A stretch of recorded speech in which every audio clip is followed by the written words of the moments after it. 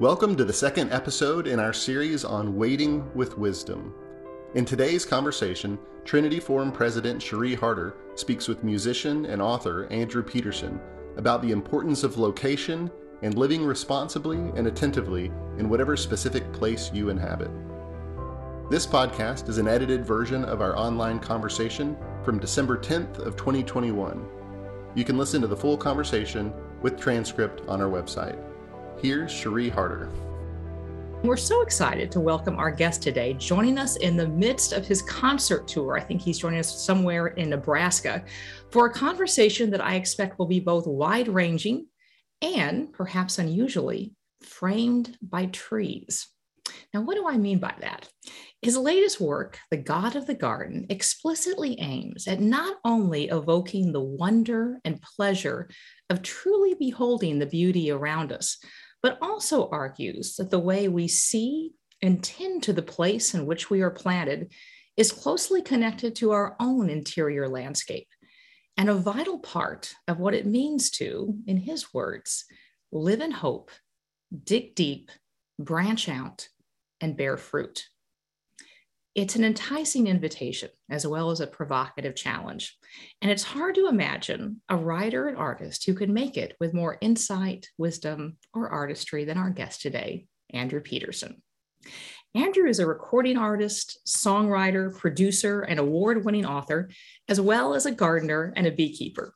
He's released more than 10 records over the past 20 years, received 3 Dove Award nominations and multiple Best Album of the Year nods, and is actually in the midst of his annual Christmas tour, which is celebrating its 20th anniversary this year with an all-new recording of his best-selling album, Behold the Lamb of God.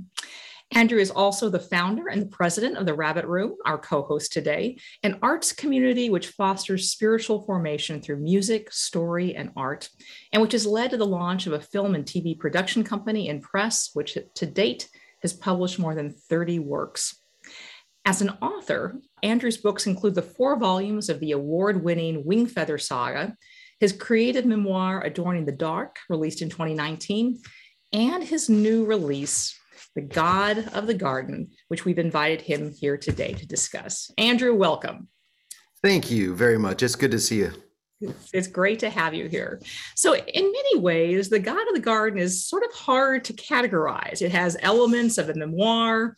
It's a reflection on the goodness and beauty of the natural world, a lamentation of our recklessness towards it, and even an analysis of the power of place, where trees function as the structural framework of it. So I'm curious what led you to write this work, and how did trees in particular come to play such a general part of your own imagination? That's a great question. The book was born because I was stuck at home during 2020. I was on tour over in the UK in March of 2020 when I got word from my manager that if we didn't get home like in the next 48 hours, I might be stuck there indefinitely, which was tempting. I called my wife. I was like, hey, I might just stick around. Kidding.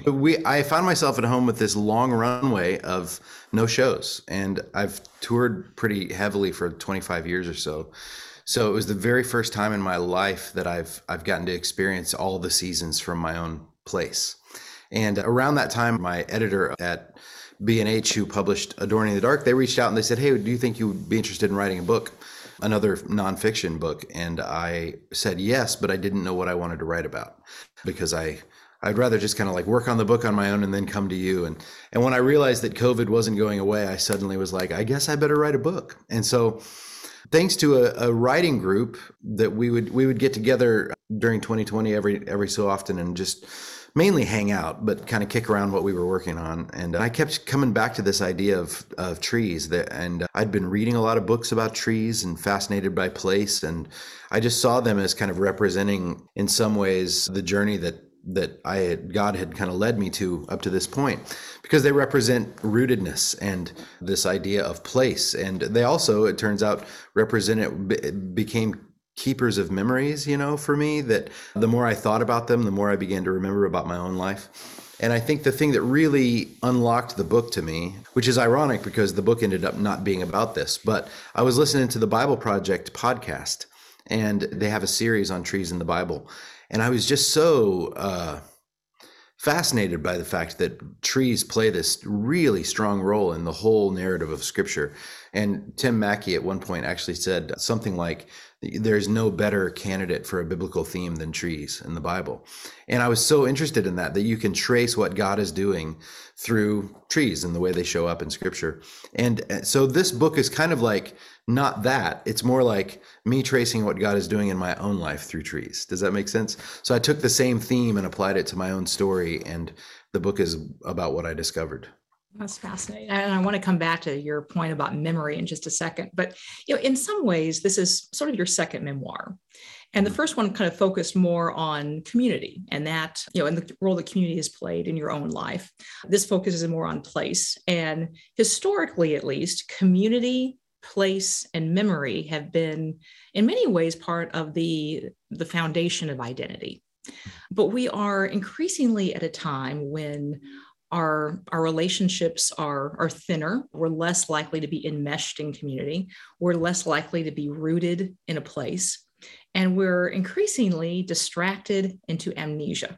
It's hard to remember kind of what's going on.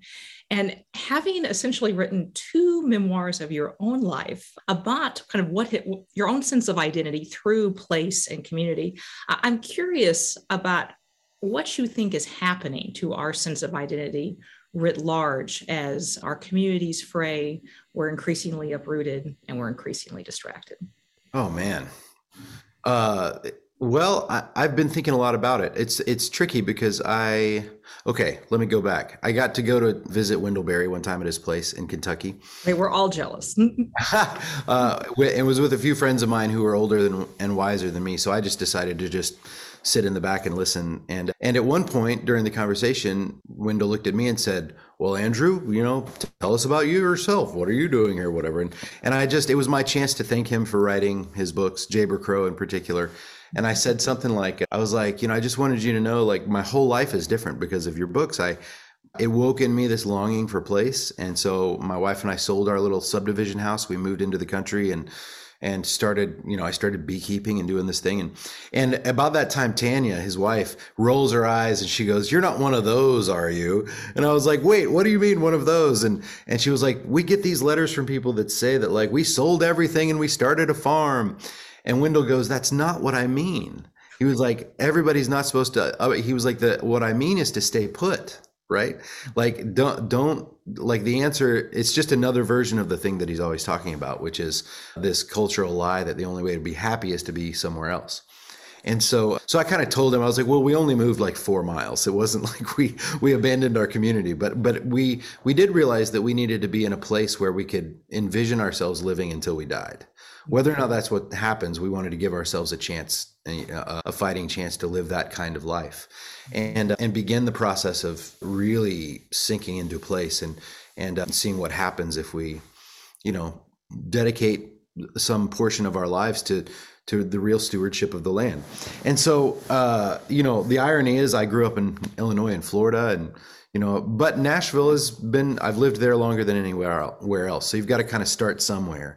And I think that ultimately, what Wendell Berry is getting at, and what I hope to hint at in this book, is that it's, even if it's just a little change in thinking, like, you don't have to uproot everything and learn how to milk a cow, I think if we just learn to pay attention, cultivate a life where you really fight to see where you are and remember where you are, it changes things. I was just thinking about this, that we have some friends who used to live in England and are back in the States now.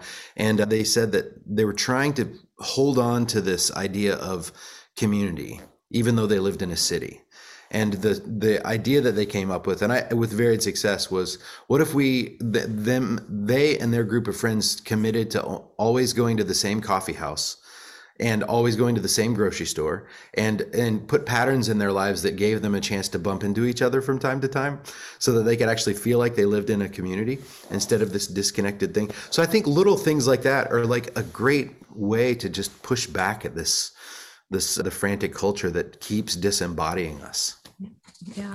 You mentioned trees as a memory device a little bit earlier, and you wrote some fascinating things along that regard. And I want to read one of them and then ask you to comment about it a little bit. You said this: "Trees bear witness.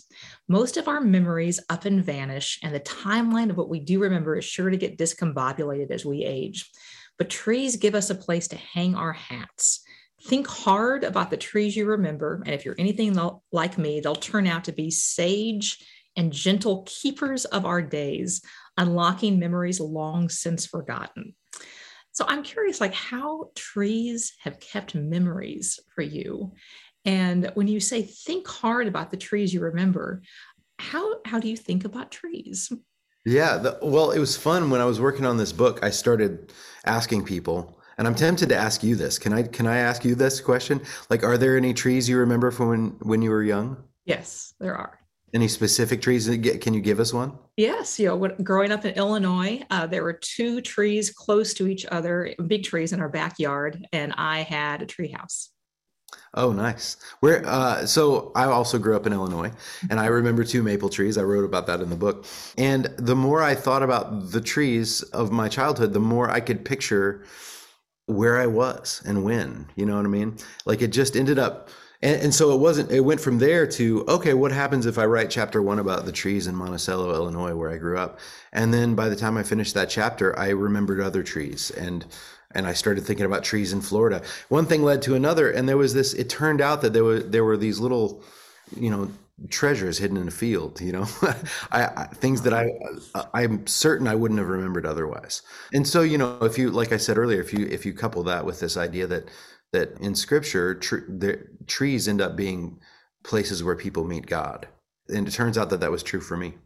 Yeah, that's wonderful. You mentioned a little bit earlier seeing, and of course, how we see is a big question. And one of the things I thought was interesting is you linked in your book seeing well with poetry, which is actually, of course, something that we hear, or read. And you wrote about walking through the English countryside with a guide who quoted, I think it was Wordsworth, as you walked. And you talked about how the combination of poetry and in front of all that was in front of you helped you better see the realities of things. And I'd love to hear from you kind of what you saw more clearly and how poetry and art helps us better see reality.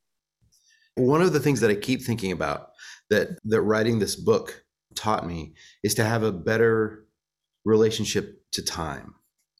One of the wonderful things that happened when I was we were up in the Lake District, which is where Wordsworth lived a lot of his life. And this tour guide would stop in a certain place where Wordsworth in his poem said, "This is where I'm standing when I'm writing this poem," and we can also stand there and we can see the same pond and the same island in the middle of the pond. And there's something that time compresses in that moment, and you feel less alone because, there's this guy that lived a few hundred years ago that suddenly you feel intimately connected to. And it changed the way that I saw the trees all around me in my place. And so then it also changed the way that I saw the work that I'm doing, because suddenly I see that sometimes the work that we do outlasts us for generations, in a really quiet, beautiful way. So that's one part of it, is that poetry can compress time, can help us to see kind of from a bird's eye view our own story in relation to someone else's story. But also, I feel, I said frantic earlier. I feel like a lot of us in the West, at least, are living these fairly frantic lives. And I was talking to my counselor the other day about how 2021 feels like it's making up for lost time. We all had this weird kind of peaceful, sad, and there was a lot of suffering that happened. I don't want to discount that. But for many of us, there was something really healthy about being still for so much of 2020. And I want to hold on to that. But I was thinking about how I usually think of time in terms of opposition. I think of time as this thing that is always running out, my life is ordered by it and pushed around by time. But 2020 gave me a chance to see time as a friend and not an enemy. And because suddenly I was able to work the land at a proper pace and think about putting things in the ground and knowing that it would be months, if not years, before they became what I intended them to become, changed the way that I thought about my songwriting or the books that I was writing. I was like, all of a sudden, when there was time to really stop and see and pay attention, I got a little glimpse of the new creation when, we'll have these bodies that won't be running against the clock, bodies that will be flourishing for millions of years. And I want to do work that looks like that.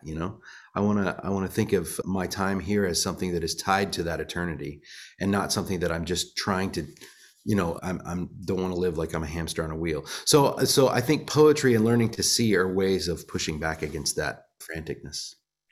So, throughout your work, there's intimations of the way that our tending to the physical world has implications for our own interior landscape. And relatedly, that a failure to connect with or care for the place that we find ourselves often has something to do with our failure to care for and connect with each other. And I'm curious as to what you see as the link between care for creation and care for community or our fellow creatures. Yeah. Well, one of the things that I talk about quite a bit in the book is not just care for creation as in ecology, but the way we build communities, spaces that we inhabit, and that the way we build says something about what we believe theologically, about what the earth is for, about what life is for, in the Wendell Berry sense, what people are for. And so there is we live in this corner of Davidson County, which is where Nashville is. It's one of the last corners of town where you can still see cows. And it's part of why we moved there was because there were cows. But now on the Cane Ridge Community Board, there's just all of this. Everybody's in a kerfuffle about the fact that developers are just every square foot of this place is just getting bought up. And I'm, there's a part of me that's like, I love the city. I think a city can be a really good and beautiful thing. And the country can be a good and beautiful thing too. And I don't think you have to have one or the other, that there can be an overlap of the two in a really healthy, beautiful way. And so, and I kind of hold up probably in a romanticized sense, the way that they do it in England, where there are footpaths and there are villages that seem like they don't live in opposition to the countryside around them. There seems to be they're better at integration over there in some ways. And so, whereas in the States, because of zoning and subdivisions and the fact that many of the subdivisions that get built are built by people who have never set foot on the land there, they're owned, the guys that buy the property, they see it on a map and they snatch it up. And so they don't have any real care for the community that's there, right? They don't really care about the people, and people need homes. I totally get it. But with a few tweaks, we could change the way that we live our lives and make them less dependent on automobiles. If I could, I would add a cafe and a bookstore to every subdivision in America. And the thing is, it's possible. Like, you actually could just dedicate the houses at the front of every subdivision to having a little general store and a farmer's market and a coffee house. And I guarantee you that it would create ways for humans to live together the way that they were meant to. So I guess that's what I'm getting at, is that the way we build things has a ripple effect that changes the way we experience other people. So there's a great book. Last thing I'll say, there's a great book by Jane Jacobs called The Life and Death of Great American Cities. And man, she really digs into this stuff in there. But one of the things she points out is this idea that in a city, strangers are expected. And so you get used to living around people who look different than you and think different from you. And you go to the same, grocery store and you shop at the same place, and they're not cause for fear. But in a subdivision, they usually have no trespassing signs in the front. And if anybody that looks different than the people who live there are, the Nextdoor app just lights up, saw a suspicious person walking through the neighborhood. And I just think that it ends up downstream creating fear and suspicion in us for people who aren't in our socioeconomic, window, or they look different from us, whatever it may be. And so that's just an example of the way that we take care of the place, the literal place that we live, changes the way we see each other, and obscures the image of God.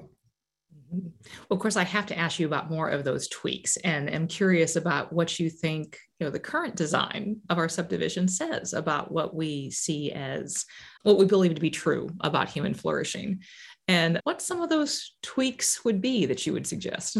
Well, I mean, for starters, we could start growing things in our lawns. I think that it wouldn't be a bad idea if everybody learned how to take care of something. Most of us, at least in our subdivision, there are people who they have really pretty entrances, but there's this little postage stamp of green grass in the front lawn, Everybody's like trying to make it greener than their neighbors, but nobody ever really uses it for anything, you know? You could actually grow things there. Howard Kunstler talks a lot about this in The Geography of Nowhere, this idea that the streets are so wide and the lawns are so big that you don't have any sense of place. I was just in a town a couple days ago. Where was I? We're on tour, so we're bouncing from city to city. And there are like some old parts of town where, you know, big lanes of traffic weren't the idea. It was like there's a sense of closeness, and all of a sudden you feel like you're in a place with a capital P because you can see the store windows and the apartments above it and the park and, you know, line of sight stuff. This idea that the land ought to be a civic good and not just private property. I think that if we added footpaths and ways to walk from place to place, would change things in a huge way. Those are just a few ideas that I have. I just know that like this idea of the American dream, that everybody has their house and their yard and their bonus room, those aren't bad things, you know. Those are like, I want people to like have these. I have those things, you know. I'm really thankful for them.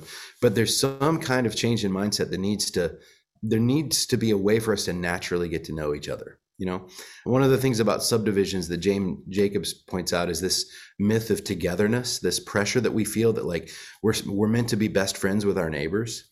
And so what happens is we end up feeling kind of awkward around each other. And so then we never hang out because it's like, well, I feel guilty because we were supposed to be like in each other's lives, but we weren't. And now I'm just going to stay in and watch Netflix. But if there was like a cafe in town where you naturally bumped into them, you wouldn't feel that same pressure. It's like we all have this like a little bit of buffer and privacy, and it's like we were meant to engage that way. So anyway, the reason I'm kind of stumbling over my words is because the more I read about this stuff when I was working on my book, the more I realized how deep you can go and how I'm just skimming the surface of the thinking about this stuff. I would commend to you Eric Jacobson's book, Sidewalks in the Kingdom. He got his PhD in theology and space or place or something like that. And I think that there's a lot of people who've done a lot of great thinking about this that I'm hoping to like send people to those folks in this book, just to kind of pique this idea that there is a way to live differently than we have been doing it in America. I want to ask you a little bit about grief, place, and healing. In that, you know, in this work, you're quite forthright about your own struggles with what you called melancholia in the past. And you also talk about the healing you found, not just, you know, in relationship, but also even in gardening. I think you even used the term that God turned your grief into a garden. And I'd love to hear your thoughts about how connection to a place not just roots us and grows us, but heals us in a sense. So I think I have seasonal affective disorder. They call it SAD. I don't know for sure, it's not been diagnosed, but I just know that by the end of winter in Nashville, I feel like if I don't see the color green, I'm just going to keel over. You know, I feel like my whole body is yearning for spring, and that brings with it, you know, some depression. And I actually went through a long season of depression around the time I turned 40. And it happened to coincide with this garden plan that a friend of ours gave us, Julie Whitmer. And I realized that there was something that I needed to embody what I believed to be true. Like, it's one of the reasons that we ended up in a liturgical church is because I felt like I was in a place where there was a ton of theology and a ton of singing, but we didn't receive communion but once a month, you know. And if I was gone on the road a lot of Sundays, then I ended up not receiving communion for months on end. And so, you know, communion, the Eucharist, is this tangible experience that reminds us of the love of Jesus and the presence of Christ, you know. And so it is a lot more things too, arguably, but I was like, I found my body was actually craving some connection with what I believe to be true here and here, you know. And so I could talk to myself, like when I was working on a book or writing songs, I could talk about the hope of the gospel, and I could talk about the resurrection, and I could talk about God's abiding presence, but I didn't really feel it very much. You know, I could assent to these things and say, yes, I know these things to be true, but something else entirely happened when I went out into the garden and started pulling weeds out of the ground. And you know, the one cool thing about it is a lot of times when you're gardening, you're literally in a kneeling posture. You're in a position that that of worship. And so I found myself kneeling, working the ground. It's pretty solitary a lot of the time. So you end up talking. I end up praying a lot and talking to God a lot while I'm doing it. And there was something about the embodiment of this practice of putting something dead looking in the ground and then expecting, by the great mystery of creation, that we plant the seed and God makes it grow, that I'm going to come out one day and I'm going to see that new life has come from this dead looking thing.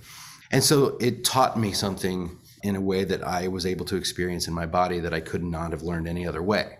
Does that make sense? So the practice of gardening, it kind of like, it's a more holistic way of living out what we believe, I think. And it doesn't have to be gardening. You know, I don't think everybody has to go out, like I said, and learn how to milk a cow or plant a big flower bed. But I really do firmly believe that anyone that is engaged in any kind of cerebral work, like staring at a screen for hours on end, working on a poem or an essay or an article or a book or whatever it may be, or any kind of computer work, you have to balance that out with some engagement with creation, with the given world, right?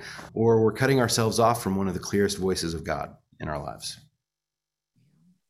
And that makes all kinds of sense. You know, I may be wrong about this. I'll be interested in your thought. But in reading your book, I sort of sensed a tinge of wistfulness, maybe even a little bit of melancholia in some of the chapters in the stories of, you know, ancient, majestic trees casually destroyed by a reckless meth user, or the pansies planted in memory of a daughter who died too soon, you know, later pulled out by, you know, a new owner, you know, who bought the house, or, you know, even your own apprehensions about developers' designs on your own neighborhood, Cane Ridge.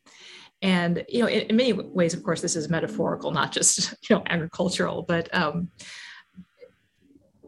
what do you see as the enduring worth of toiling and tending to something so fragile and fleeting as a garden? Well, I actually believe that in some mysterious way, the good and the beautiful things that we give ourselves to here carry over into the new creation. And I don't know exactly how that works, but in the same sense that Jesus' resurrected body, he still bore the scars. Like, he didn't resurrect in this, it was a glorified body, but that glorified body also included marks of the story that he had lived before, right? And in some sense, I think that that's what we're headed for. That I don't know if there will be a new Nashville. I hope there will be, like there is a new Jerusalem. But I do think that, like, there's a part of me that wonders sometimes if this whole thing is, when we finally see, when the lights are turned on and we see the new creation, we're going to see that there was a lot more. We're going to recognize a lot more than we think sometimes, you know? And so I have to believe that, like, in the chapter I wrote about my mom and dad working their little piece of property in Florida, knowing that none of us kids are in a position to take over that property. None of us grew up there, and it's not in a place where we could take care of it. It grieves me to think that my mom is doing all this incredible work, you know, and my dad too, like planting these beautiful gardens that are probably there's no way anybody's going to love them as much as my parents did.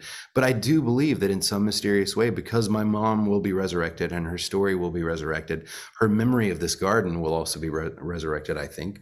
And that the new creation will bear some kind of scars of what it is that we've done here. And so, yeah, it gives an eternal picture to what it is that we're doing. In Marilyn Robinson's Gilead, she talks about how in the new creation, we're going to tell the epic, kind of like Homer, the epic of the old creation, about how God redeemed it and how he moved among us and conquered death and did all this, and that there is going to be this epic we're going to tell and retell in the new creation. And so I think that, like, if it's true what C.S. Lewis suggests, that part of the joy later is the sorrow now is part of the joy later, that everything that we do, the shaping of our properties, the way that we love each other, the way that we die to ourselves, carries over in some beautiful, mysterious way. And so, yeah, I don't know. Because when you're gardening, it's not just the garden that's flourishing, it's you that's flourishing too. You know, it's like you are a byproduct of the work that you were pouring into.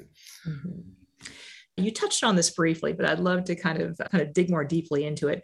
Many of us watching, we live in high rises in urban centers, or others are just so busy tending to children, aging parents, a demanding job that caring for anything other than a cactus sounds really exhausting. And would just be interested in your thoughts on those who are watching who are really enticed by what you're talking about. How can they better see clearly and care for the place in which they find themselves planted? Yeah. Well, getting to know your neighbors is a great way to do it. Rich Mullins one time said you ought to learn the names of all the trees on your street. I think that's a great way to do it. There are apps that do it for you. You point the app at the tree and it tells you what kind it is. And even if you live in a high rise, there are going to be trees around. There's a park somewhere nearby, and learning the names of the trees. But I wouldn't stop there. Learn the names of the birds and of your neighbors too. It changes the way that you see. I love that during the beginning of lockdown last year, one of the top Google searches was why are the birds so loud? I don't know if you noticed that, but it was so funny to me that people genuinely thought the birds had for some reason gotten louder. And it was like, no, there just wasn't as much noise. And we were able to hear this really beautiful thing that was always there. And I think that's what I'm getting at, is like the earth is the Lord's and the fullness thereof. And so he is speaking to us through his creation. And I think there's a whole lot of noise we got to fight through to see it. So yeah, grow a tomato plant, man. It's so easy. You can go to Home Depot and buy a little pot and learn how to grow something. I think it's easier than you may think. Great.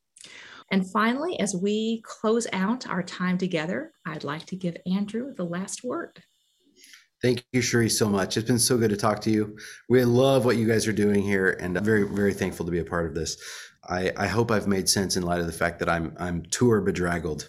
If there was one thing that I would say in closing, it's hard to talk about some of this stuff, which is why you end up having to write a whole book about it, is to get to the bottom of it, because there's a lot of talk about grief and theology and a lot of opinions that I've had that I'm trying to understand why I have them and all this kind of stuff. What it really comes down to, like you've said, is learning to pay attention. Remind yourself of the abiding presence of God. It's not that God is more present when you're standing in a forest than when you're in your house or you're in an office cubicle. But for me, at least, standing in a forest reminds me that he's present everywhere, like going out to places where it's a little easier to hear the birds. Are the birds louder? Nope, the birds aren't louder. They're just, it's easier to hear them because there's other things have gone quiet. So in closing, somebody shared this quote with me from Clyde Kilby, who is he's a C.S. Lewis scholar. And I love this. It was in his 10 resolutions for mental health. He said one of his 10 resolutions was this: I shall open my eyes and ears. Once every day, I shall simply stare at a tree, a flower, a cloud, or a person. I shall not then be concerned at all to ask what they are, but simply be glad that they are. I shall joyfully allow them the mystery of what Lewis calls their divine, magical, terrifying, and ecstatic existence. Andrew, thank you. And thank you to all of you for joining us. Merry Christmas. Thank you for listening in on today's podcast on Beauty and Wonder with Andrew Peterson. This was our second episode in our series on Waiting with Wisdom. Be sure to subscribe to Trinity Forum Conversations to make sure you don't miss an episode. And if you're enjoying these, please leave us a review.